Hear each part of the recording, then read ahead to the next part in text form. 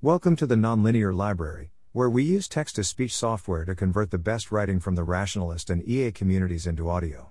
This is Nuclear Attack Risk?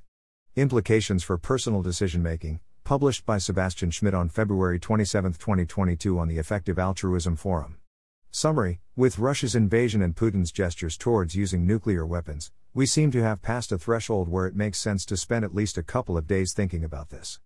Me and a couple of friends are thinking about what might be reasonable approaches from a personal decision-making perspective and would love your input.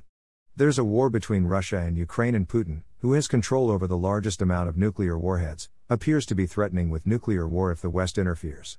Specifically, he says whoever tries to hinder us should know that Russia's response will be immediate, and it will lead you to such consequences that you have never encountered in your history. Source.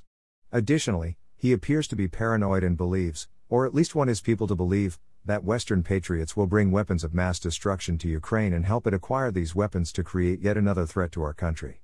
Given this apparent paranoia, thirst for power, and his actual power, the risk of some form of nuclear attack seems to pass a threshold to think about it for at least 1 or 2 days.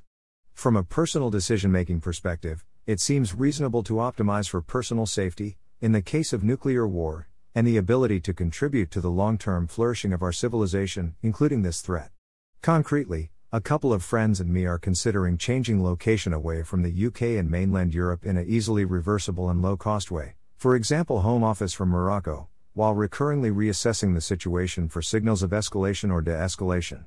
The reasoning behind moving away Europe is due to the likelihood of a first strike on states with nuclear weapons, UK and France, and the subsequent outbreak of panic with an increased difficulty to leave the country and questionable ability to maintain a robust infrastructure for living, for example food supply. P.S. There's also a lot of interesting predictions on metaculus. What do you think about the reasoning and the tentative personal implications?